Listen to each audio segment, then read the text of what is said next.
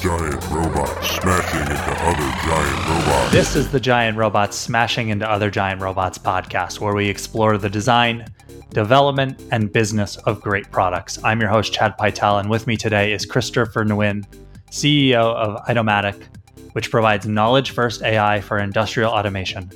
Christopher, thanks for joining me. Thank you. So I was prepping for this interview, and I noticed something that jumped out at me that we have in common. And that is your first computer was the TI-99 4A. No kidding. And that was also my first computer. Oh, okay. You had no storage, correct? No storage. Everything was off of the solid state disks. And I remember I was a little late to it. My parents actually got it for me. I was probably, I think I was 9 or 10. And my parents got it for me at a garage sale. And so all I had was the manual and the basic manual that came with it. And because it had no storage, I needed to type in the programs that were in the back of that book from scratch. And there was no way to save them. So you would type them in. Oh my God. Every single day, the same code type over and over again. And hopefully you don't turn it off. Yeah, exactly. There definitely were times where it would just be on in my room because I didn't want to lose what I had spent all day typing in. Yeah. I remember, my proudest moment was my sister walked in the living room and, there was no monitors, right? You connected directly to the TV. To the TV, yeah. And, younger people may not know the term character graphics, right? Which is you pick and you poke the character space and then you put them together into a graphic image. And I painstakingly on graph paper created a car and converted to hex and then poked it into these characters and put them together. And my sister walked out and said, "Oh my God, you made a car." That was a good time. It was difficult back then. I feel like I learned a lot in an environment where I see people learning today. It's a lot more of a complicated environment. They're much higher up the stack than we were back then. And I don't know, I feel like I actually sort of had it easy. Well, in many ways, that very abstraction to Steve Jobs likes to talk about higher software abstraction to make you more productive. I think it's absolutely that powerful. Oh, yeah. And Mark Andreessen, my friend, likes to talk about, how software is eating the world. But it turns out there's one perspective where people have gone up the stack a little too far, too fast, and too much. We're still physical beings. The industry that I work on, our previous company was acquired by Panasonic, and I've been working on industrial AI for the last four and a half years.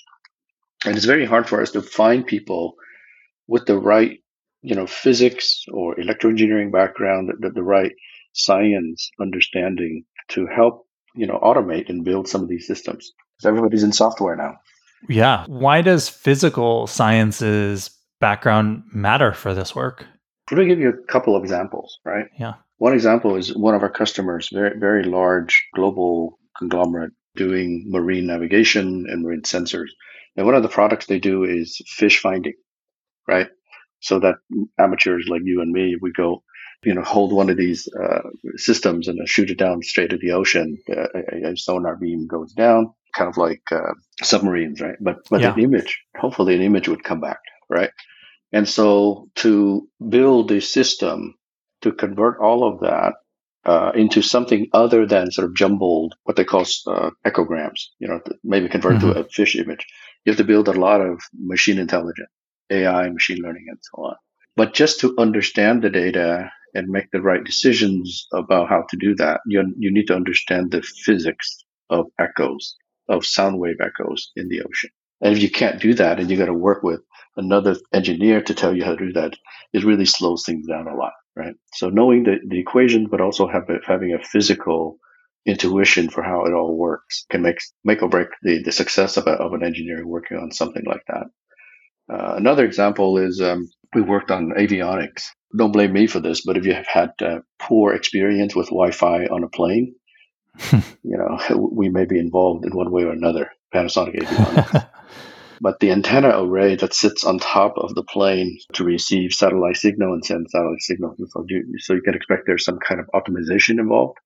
It's not just line of sight, right? If there's a cloud coming nearby, then there's some distortion and there's some optimization need to take place. Again, an understanding of, at least if you remember, if not an expert in college physics about antenna radiation patterns and so on, right, would help tremendously a data scientist or an engineer working on that problem. Whereas somebody who's sort of pure computer scientist would struggle a lot and probably give up with that problem. Yeah. This may be a little bit of a facetious question or leading question. I'm not sure which, but like, if we have artificial intelligence, why do we need people to do this stuff? Well, I have a broader, I've thought about that a lot, and I'll answer it in a broad sense, but I think you can specialize it. The problem with machine learning, at least today, and I really think for a very long time, for the rest of the century at least, is that it is trained on data, right? Mm-hmm. And data is past examples. And when I say past, I include the present. In other words, whatever it is that our algorithms learn, they learn the world as it is. Now, we're always trying to change the world in some way. We're always trying to change the world to what we wish it to be, not what it is. And so it's the humans that express that aspiration.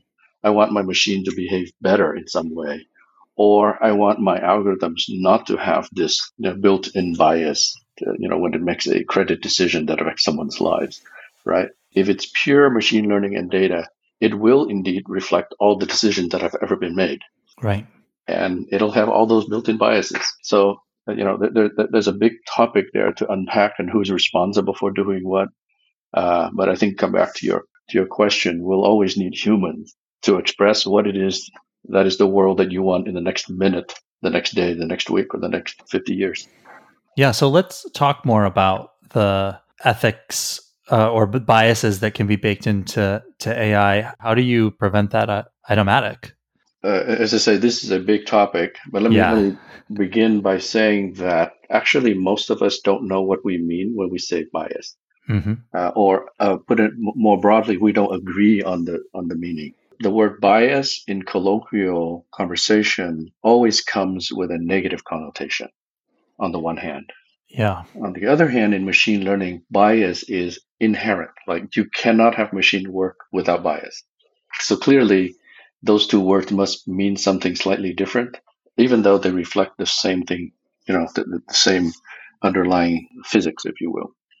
So first, before people get into what they think are very well-informed debates, they must first agree on a framework for terms that they're using. Now, of course, I can accommodate and say, okay, I think I know what you mean by that term, and then we'll just. So let's take the colloquial meaning of bias, right? And when we say bias, we usually mean some built-in prejudice. It may be implicit or it may be explicit, that causes a human or a machine to make a decision that discriminates against someone, right? And that discrimination, and here's the thing, right? We got to think about intent versus impact. Right. Is it okay for the effect to be quote unquote biased if I didn't intend it? Or it doesn't matter what my intent was. It's only the impact that matters. That's another dimension that people have to agree or even agree to disagree on before they start going in these circular arguments. But let's focus on, for now, let's say it's the impact that matters, right? It doesn't matter what the intent is, particularly because machines have, as present, there's no intent, right? Right. So, for example, when the Uber vehicle, a number of years ago, hit and killed a bicyclist, right? Yep. There was no traceable intent, certainly not in the system designer, to cause that to happen. But yet it happened, right? And the person did die. Mm-hmm. So coming back to your question, I know that I haven't got to the question because I'm unpacking a lot of things that otherwise an answer would make no sense, or it would not have the sense meant. So coming back, how do we prevent bias as an effect from happening in our system? And an answer that I would propose is to stop thinking about it in terms of point answers.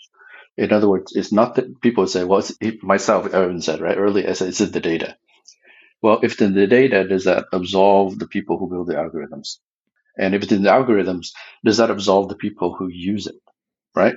Mm-hmm. I had some conversation with some friends from Europe, and they say, in America, you guys are so obsessed with the blame on the user, right? Guns don't kill people, people kill people, right? Right. But I think to answer your question in a very thoughtful manner, we must first accept the responsibility throughout the entire chain and agree on what it is the outcome that we want to have, at least to effect, right? And then the responsibility falls on all chains, all parts of the chain. And one day, it may be, hey, you got to tune the algorithm a certain way. Another day, it may be, hey, collect this kind of data. And another day, it might be, make sure that when you finally output the decision, that you tweak it a certain way, to affect the outcome that you want. I think what I've described is the most intellectually honest statement. And somebody listening to this is going to have a perspective that disagrees vehemently with one of the things I just said, because they don't want that responsibility. I like it though, because it recognizes that we're creating it. It may be a tool, and tools can be used for anything, but as the creators of that tool, we do have responsibility for, or I think we have responsibility for what that is going to do. And if not us, then who? That's right. Yeah. But, if you follow the debate, you will find that there are absolutists, right, who say, no, that's not my problem, right? Mm-hmm. That's the user, the decision maker, or the data provider. But my algorithms, I have to optimize it this way, and it's going to output exactly what the data told it to. Mm-hmm. The rest is your problem.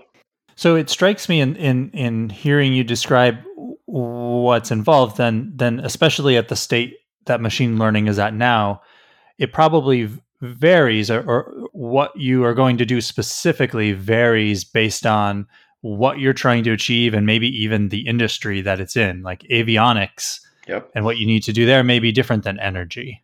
Yep. Or more broadly, physical industries versus, Mm-hmm. if a plane falls out of the air or a car hits somebody actually dies. If you get a particular algorithm wrong at Google, maybe you click on the wrong ad. So I really advocate thinking about the impact and not just the basic algorithms. Yeah. So tell me more about the actual product or services that Itomatic provides, and also who the customers are. So I think what we discussed is quite relevant to that. I think it does lead, in very, very real perspective directly into that, right? Mm-hmm. We do what's called knowledge first AI. And not knowledge first as opposed to knowledge second or knowledge third, right? Or no knowledge at all. There's very strong schools of thought that says with sufficient data, we can create AI to do everything. Data is reflecting the world as I mentioned, as in the past, right? As it is, not as what we want it to be. When you apply it to some of the concrete things that we do, let's take a use case like predictive maintenance of equipment, right? You want to be able to, to save cost and even to save lives, you want to replace things, service things before they actually fail. Failure is very costly. It's far more costly than the equipment itself. Today, the state of the art is preventive maintenance, not predictive, right? Preventive means let's just every 6 months, every 1 year, replace all the lights, because it's too costly to replace them one by one when they fail, right? Of course, in the past, even lots of industries today still do what's called reactive maintenance. Fix it when it fails. So predictive maintenance is the state of the art. The challenge is how do you get data and train enough machine intelligence to essentially predict. And the prediction precisely means the following. Can you tell me with some probability that this compressor for this HVAC system, this air conditioning system, may fail within the next month? And it turns out machine learning cannot do that. Ooh, that's the twist. Exactly. And I know a lot of people listening is going to sit up and say, Christopher doesn't know what the hell he's talking about. But I really know what the hell I'm talking about, because we've been part of an industrial giant. I'll tell you what machine learning can do and what it cannot do. What it can do is, with the data that's available, The main punchline, the main reason here is that there's not enough past examples of actual failures of certain types. Mm-hmm. There's a lot of data. We're swimming in data, but we're not actually swimming in cleanly recorded failures that are well classified. And machine learning is about learning from past examples, right? Except today, our algorithms need a lot of path examples, tens of thousands, hundreds of thousands, even millions of path examples in order for it to discover those repeating patterns. So we have a lot of data at places like Panasonic, Samsung, Intel, GE, all the physical industries. But these are just sensor data that's recording mostly normal operation. When a failure happens, that tends to be rare. Hopefully failures are rare, right? And then they're very specific. So it turns out that what's so-called the label data is insufficient for machine learning. So what machine learning can do is do what's called anomaly detection. And what that is, look at all the normal patterns. And then when something abnormal appears on the horizon, it says, hey, something is weird. I haven't seen this before. But it cannot identify what it is, which is only half of predictive maintenance, right? Because you have to identify what the problem is so you can replace that compressor or that filter. And it turns out humans are very good. Human experts are very good at that second part. The first step improvement might be to say, let's get machine learning to detect anomalies. And then let's get human experts to actually do fault prediction. And after you do this for a while, which is what we did at Panasonic in the last 3-4 years across the global AI units, we said, well, wait a minute. Why are we making these very expensive human experts do this if we can somehow codify their domain expertise? And so that's what Itomatic is. We have developed a bunch of techniques, algorithms, and systems that run as SaaS software to help people codify their domain expertise, combine it with machine learning, and then deploy the whole thing as a system. The codified expertise, there's a word for that, right?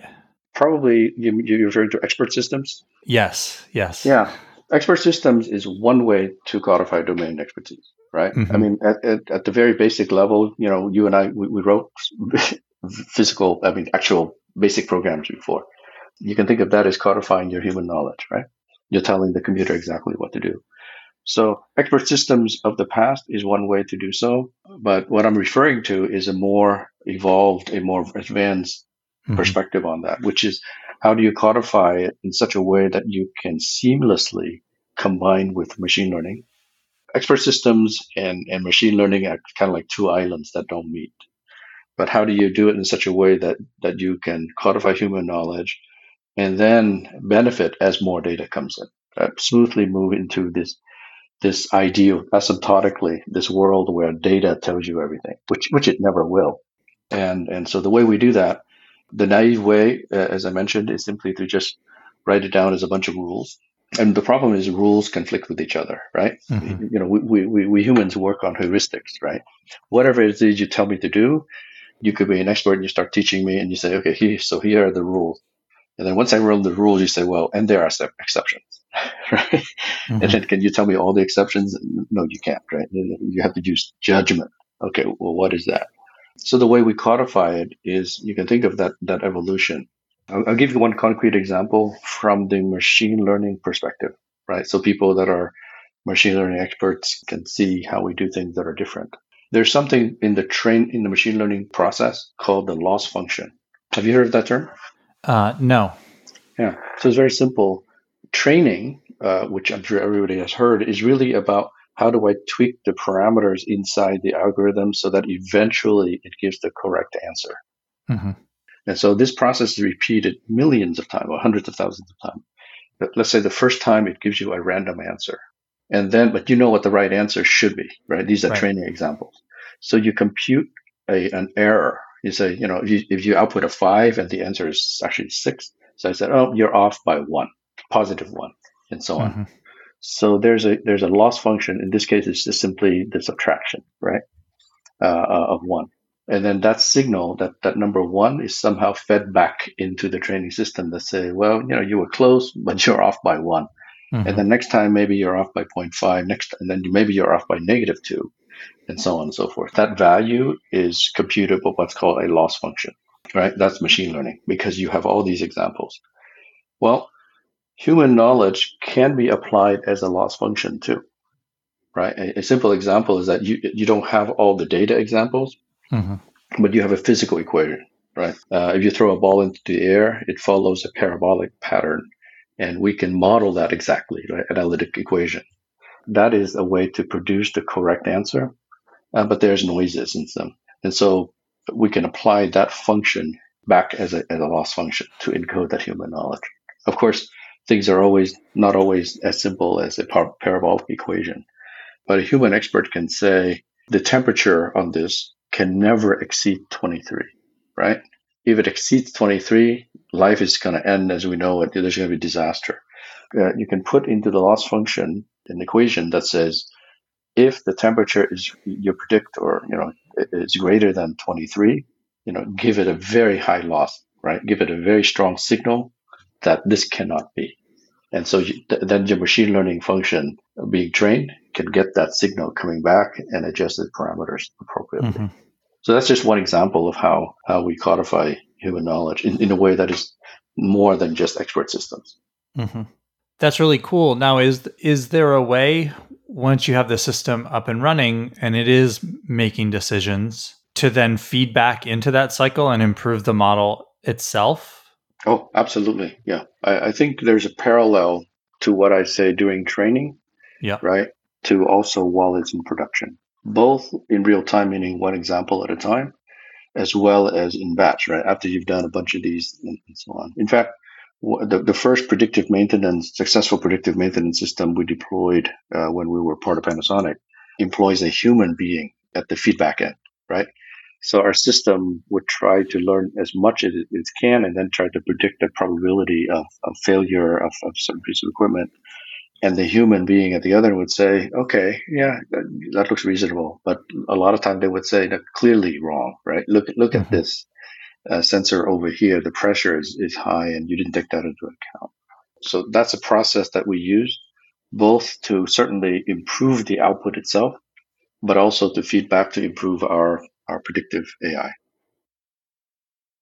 I wanted to tell you all about something I've been working on quietly for the past year or so, and that's Agency U. Agency U is a membership-based program where I work one-on-one with a small group of agency founders and leaders toward their business goals. We do one-on-one coaching sessions and also monthly group meetings. We start with goal setting, advice, and problem solving based on my experiences over the last 18 years of running Thoughtbot.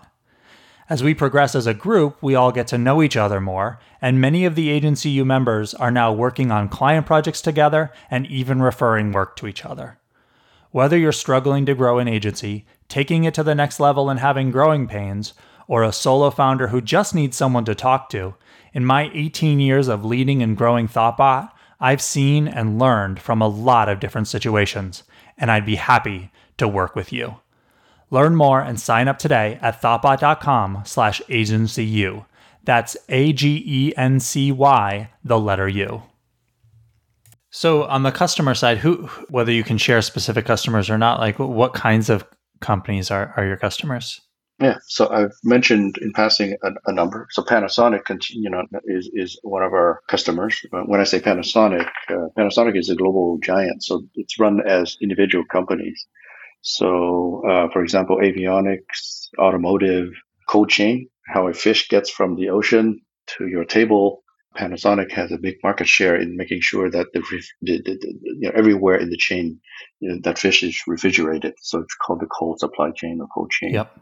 Supermarkets, right? Their refrigeration systems keep our food fresh, and if that goes down on an unplanned manner, then they lose entire days or weeks of sales.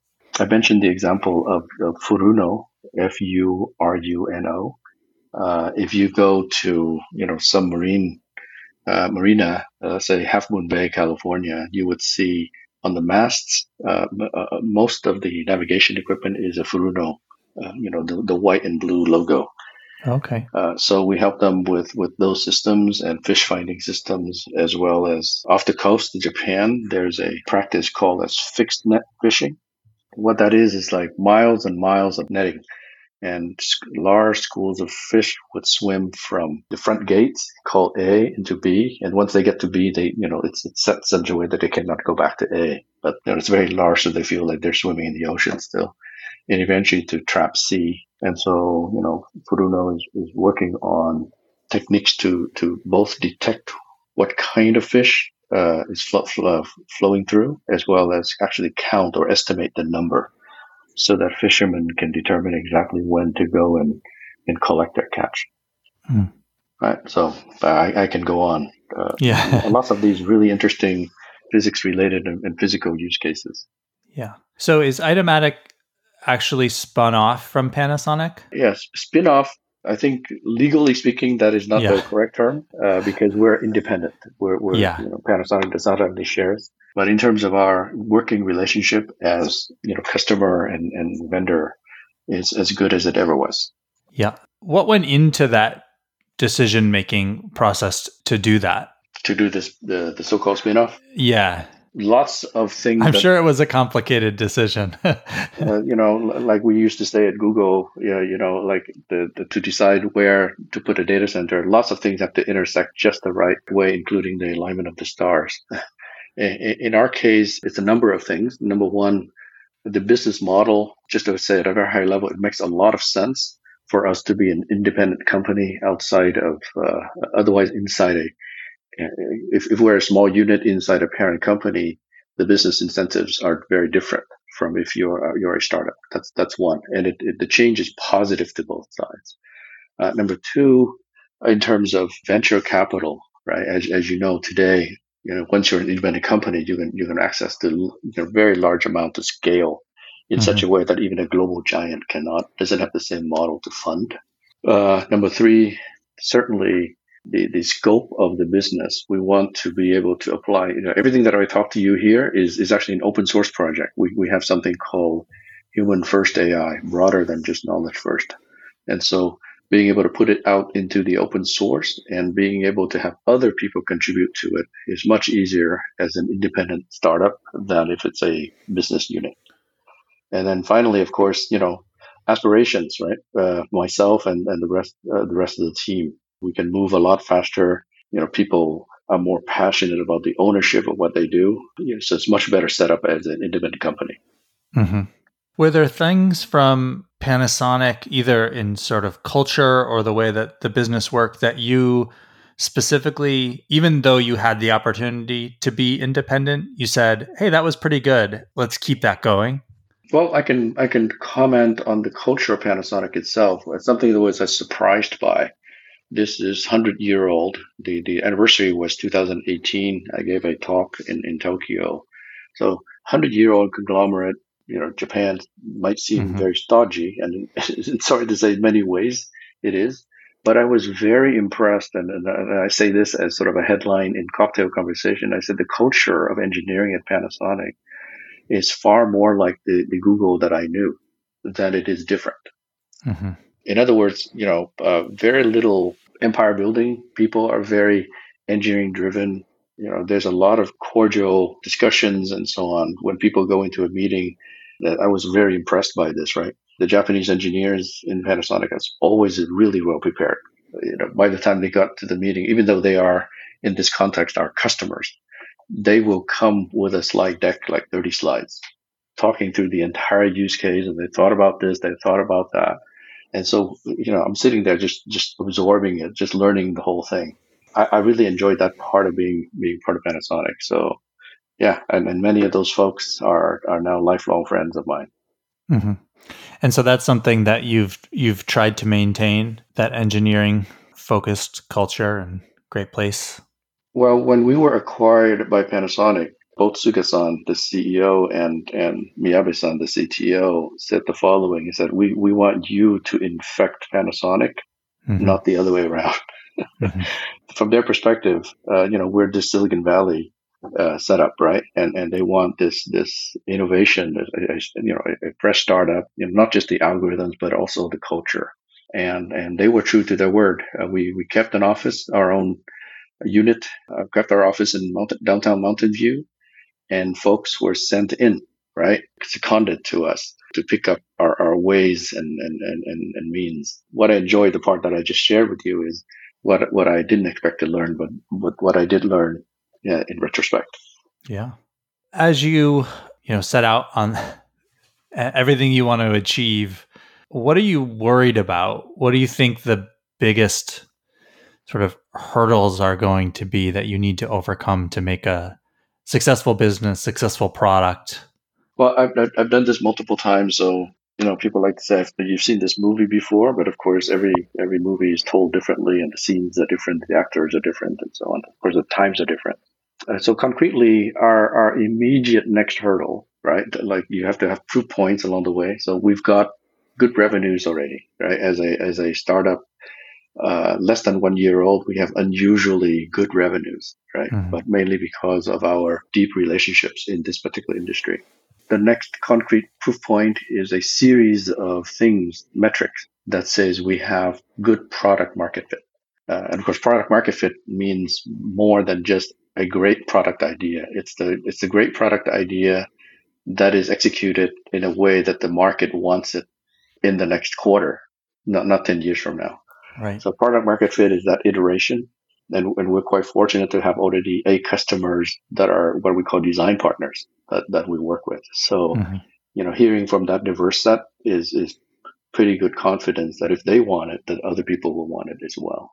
And then after that, certainly after in timing, but in the doing is scaling our sales efforts, our sales volume beyond just the founder-led volume that we currently have. So building the sales team and so on. But these are things that are, very, I would say, generally understood.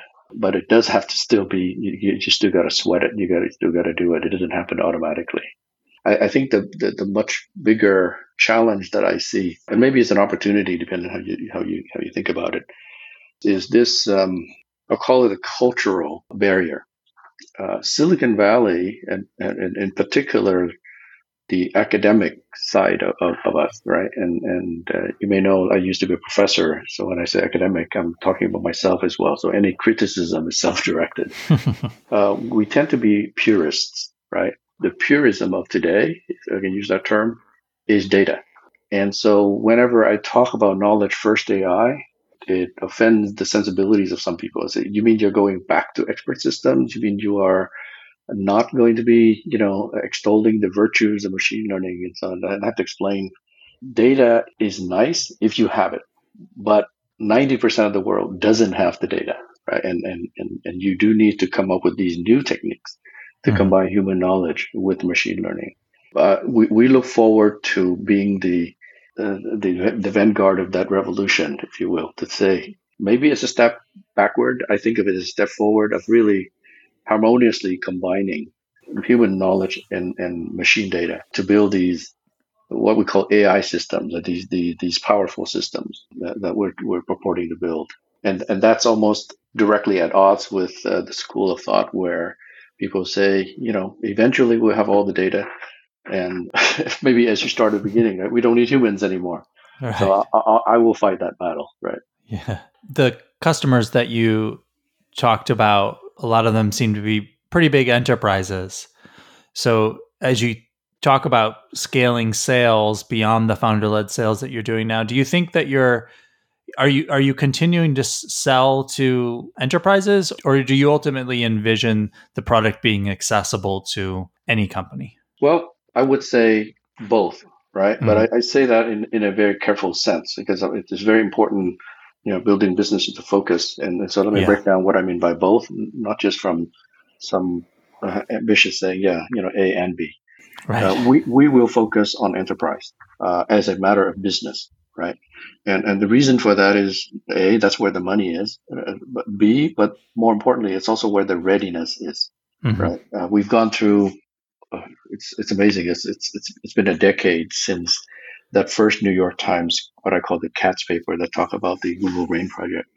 We've gone through a decade of the hype and everything. But this vast physical industry, right, the industrials of the world is ready. When I say ready, it means that people are now sophisticated. They don't look at it with wide eyes and saying, please sprinkle a little bit of AI on my system.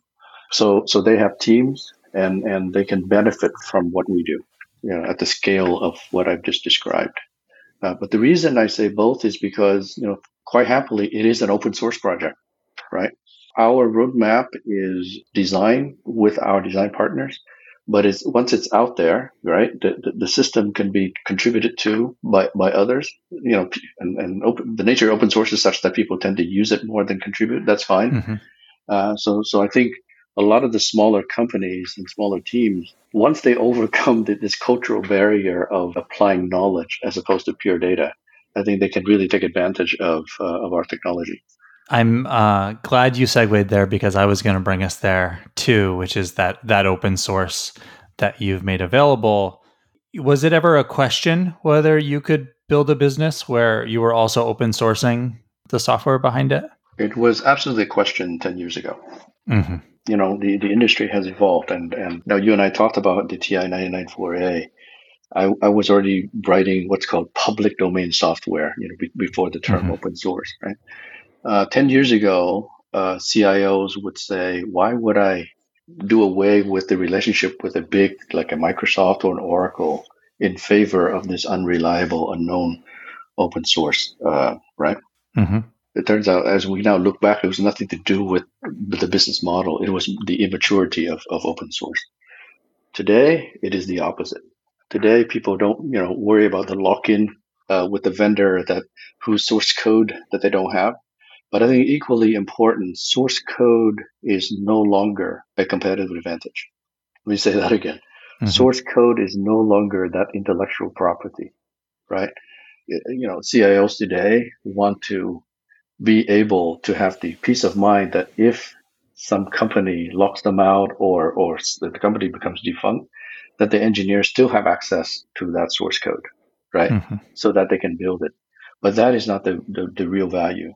Amazon, Microsoft Azure, and GCP, Google have proven that people are very willing to pay for some experts to run operationally these systems so that they can concentrate on what they do best. So every day today, every month we're sending checks to AWS, right? They're running something that my team can easily run, but probably at much higher cost. But even at cost parity, I would like, my team members to be focused on Knowledge First AI rather than the running of an email system or the running of some compute. So likewise, the value that our customers get from us is not the source code, right? Mm-hmm. But they're very willing for us to run this big industrial AI system so that they can focus on the actual work of codifying their expert knowledge. And by the way, that I probably give too wrong an answer to that. Another way is simply look at the public market, that they're very, very well rewarded companies that are entirely open source. Yeah. Well, thank you. That was great. Thank you for stopping by and sharing with me. I really appreciate it. If folks want to find more out about Itomic or get in touch with you or follow along, where are all the places that they can do that? I think the website, right? Itomatic.com. It's just like automatic, except it starts with AI. So I think the website is a great place to start to contact us. Wonderful. Thank you again. Awesome. Thank you. You can subscribe to the show and find notes for this episode at giantrobots.fm. If you have questions or comments, email us at hosts@giantrobots.fm. And you can find me on Twitter at cpytel. This podcast is brought to you by Thoughtbot and produced and edited by Mandy Moore. Thanks for listening and see you next time.